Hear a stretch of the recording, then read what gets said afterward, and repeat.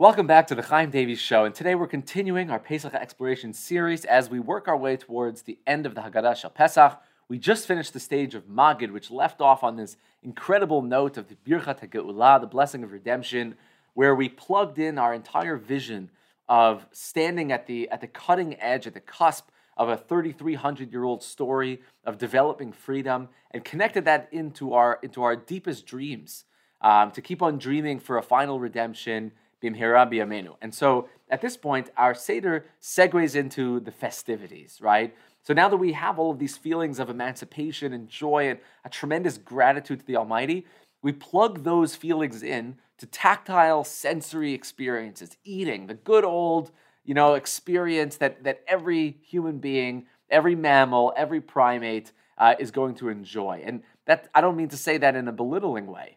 The whole point of what's about to happen, of why we center this around a meal and eating, is in order to kind of create that synthesis between spiritual pleasure and physical pleasure. Because those are some of the things that's so definitive of what's unique about the Jewish experience, is that we don't try to avoid the lachem. Unlike what the Rasha contested in Ma'avodah Zot Lachem, that he was concerned about the lachem aspect of Torah and experiencing in the mitzvot, and why so much of it is about, just as by Avraham Avinu, was the lech lecha, of going letovatcha ulanatcha, for your own benefit, for your own good, recognizing that there's something that can develop within myself, that I can achieve within myself along this journey. Judaism sees the spiritual achievements and attainments that we have as needing to be identified with physical achievements and pleasures as well. And so we're going to channel in all of that happiness, all that gratitude that we feel into a bountiful meal, a celebratory feast, in order to create that connection within our very selves. But before we can dive into the main course, we must fulfill the one major eating mitzvah of the night, and that is, of course, the eating of the matzah. And so we have the rachza, which is our washing our hands, our conventional process for purifying the hands before eating bread.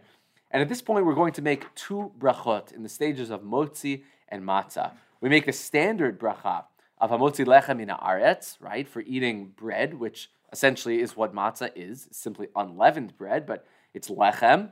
And then we make the following blessing, which is a unique blessing of asher kiddishanu mitzvotav etzivanu al achilat matzah, of fulfilling the biblical commandment, which the Gemara concludes that even until today is biblical in nature, of fulfilling the mitzvah of consuming at least one kizayit, right, which is a standardized measurement of matzah here at the Seder Night. And there are different opinions as to the size of a kizayit, of this standardized measurement. What does it equal out to in today's matzot? Obviously, specific rabbinic counsel should be taken, but some of the standard measurements that are out there, again, one of the most lenient opinions is about 1/5 of a handmade shmura matzah, and some of the most strict opinions go all the way up to about half of a shmura matzah. And those vary slightly when you're dealing with machine-made matzot, just because of the difference of the way that they're baked and the air bubbles and so forth. Again, rabbinic counsel should be taken, but the idea here is, again, to be consuming the proper amount of matzah in a leaning position. And as with every mitzvah, and this is worth mentioning because many people, unfortunately, don't remember this aspect of the fulfillment of the mitzvah, is that we're not supposed to interrupt in the middle of the fulfillment of any mitzvah. While let's say, we make a blessing on shaking the lulav, and we're going to shake the lulav, we shouldn't turn to our friend and have a casual conversation in the middle. It's considered to be a disgrace of the mitzvah, and also could potentially have halachic issues as far as being mafsik, right, making a permanent interruption in the middle of the performance. So ideally, a person should not interrupt at all, and the matzah should be consumed in a short amount of time, what's called toch kedei achilat pras, which is about between 4 to 9 minutes. And again, specific rabbinic guidance should be consulted in the fulfillment of this mitzvah. Now, there's a debate amongst halachic codifiers as to which of the matzot on our Seder plate we're actually meant to take this kizayit of matzah from in order to consume it. And so as a result of that, there's a stringency, a rabbinic stringency, for which we actually all consume 2 kizaytim, 2 of these measurements of matzah at the time of motzi matzah. Again, only the first kizayit is biblical in nature, The second one is rabbinic and definitely should be eaten. However, if a person has a difficulty eating one of the larger portions, they may rely on a more lenient portion of matzah for the second kazayit, if that's going to enable them to actually fulfill the eating of the second kazayit as well. And so here we move on to the next stage of the Haggadah, which is maror, the consumption of the bitter herbs. And again, here as well, a person is meant to consume an entire kazayit. Different measurements abound as to the measurement of this piece of maror. Traditionally, most people, if you're eating romaine lettuce, hold by the measurement of around 8 by 10 inches. There's actually a great little depiction of this in this Haggadah over here. You've got a life-size depiction of your romaine lettuce. So you can make sure to be eating the right amount, measure it up to your Haggadah, just make sure to dry it off first so you don't cause any damage to these beautiful pages. And so here we come up to the step of korech, which is a really interesting kind of twist on the eating rituals of the night. So we've already eaten matzah, we've already eaten maror, we've fulfilled both of those obligations biblically, rabbinically already, and here we come up to some more eating of matzah and maror. What is this doing over here? And so the Haggadah's text itself, it justifies why we're doing what we're doing. As we say, right, as we're about to eat the korech sandwich, which again is a combination of a kazayit of matzah with a kazayit of maror, and we recite Zecher Lemikdash Kehilel, that what we're about to do is in remembrance of that which was done in the Beit HaMikdash, according to Hillel, the great sage of the era of the Mishnah. This is what Hillel would do in the times where the Beit HaMikdash was standing. He would actually wrap his korban Pesach with his matzah and maror together. Remember that in the times of the Beit HaMikdash, and certainly in earlier generations before the Industrial Revolution and the mass production of machine matzah, many people had soft matzot, right? Which is somewhat jarring to our Ashkenazi brethren. But recall that the lechem apanim, the showbread in the Beis Hamikdash, was halachically matzah. It could not be leavened bread, and yet they were nice, fluffy loaves. So somehow they were able to make them without allowing the leaven to take place.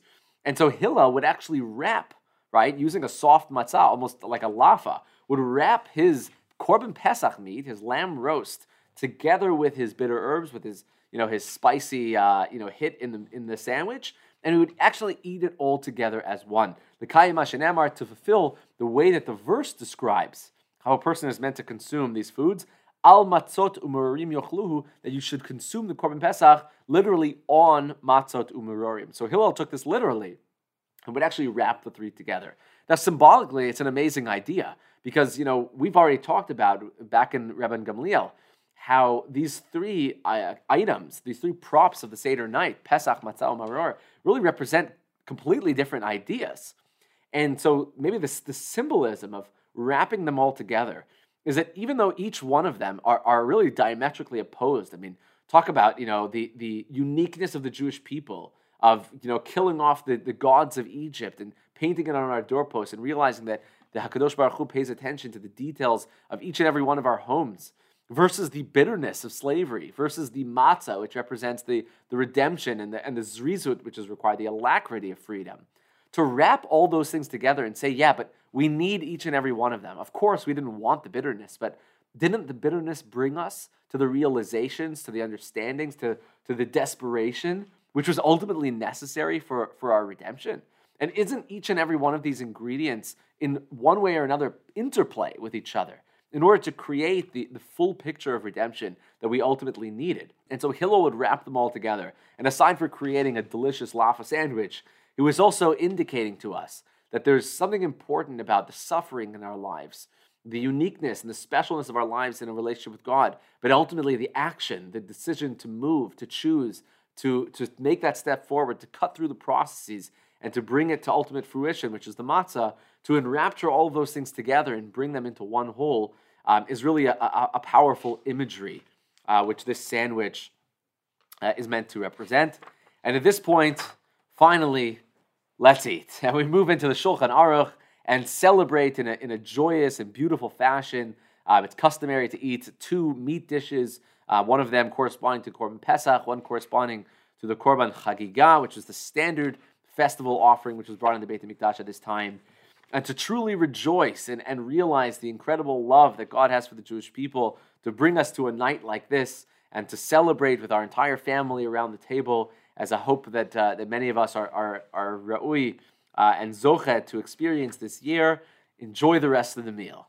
But don't enjoy it too much, because you've got to leave room in your stomach for a little bit of the afikomen. Afikomen is a Greek word originally, which means dessert, essentially. Now, the Talmud gives a couple of different interpretations as to what it means as an imported word into Aramaic, but essentially the idea is that a person is supposed to have as the last lingering flavor in their mouth on Seder night the Korban Pesach itself.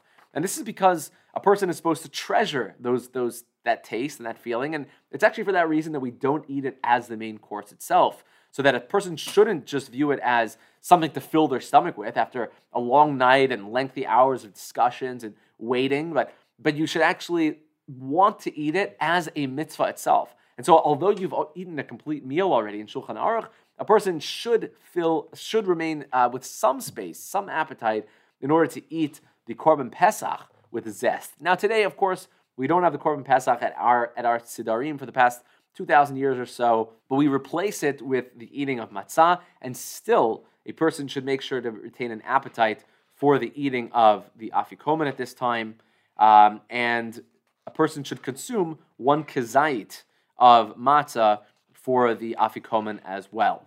Now, many authorities rule that a person has to make their best effort to complete eating the afikomen by midnight, by halachic midnight. Now, oftentimes this isn't the case, and there's certainly what to rely on, such as the ruling of the Rambam himself and many others, who rule that a person has all the way until dawn to complete eating the afikoman, and a person should make their best effort to do that in a timely fashion.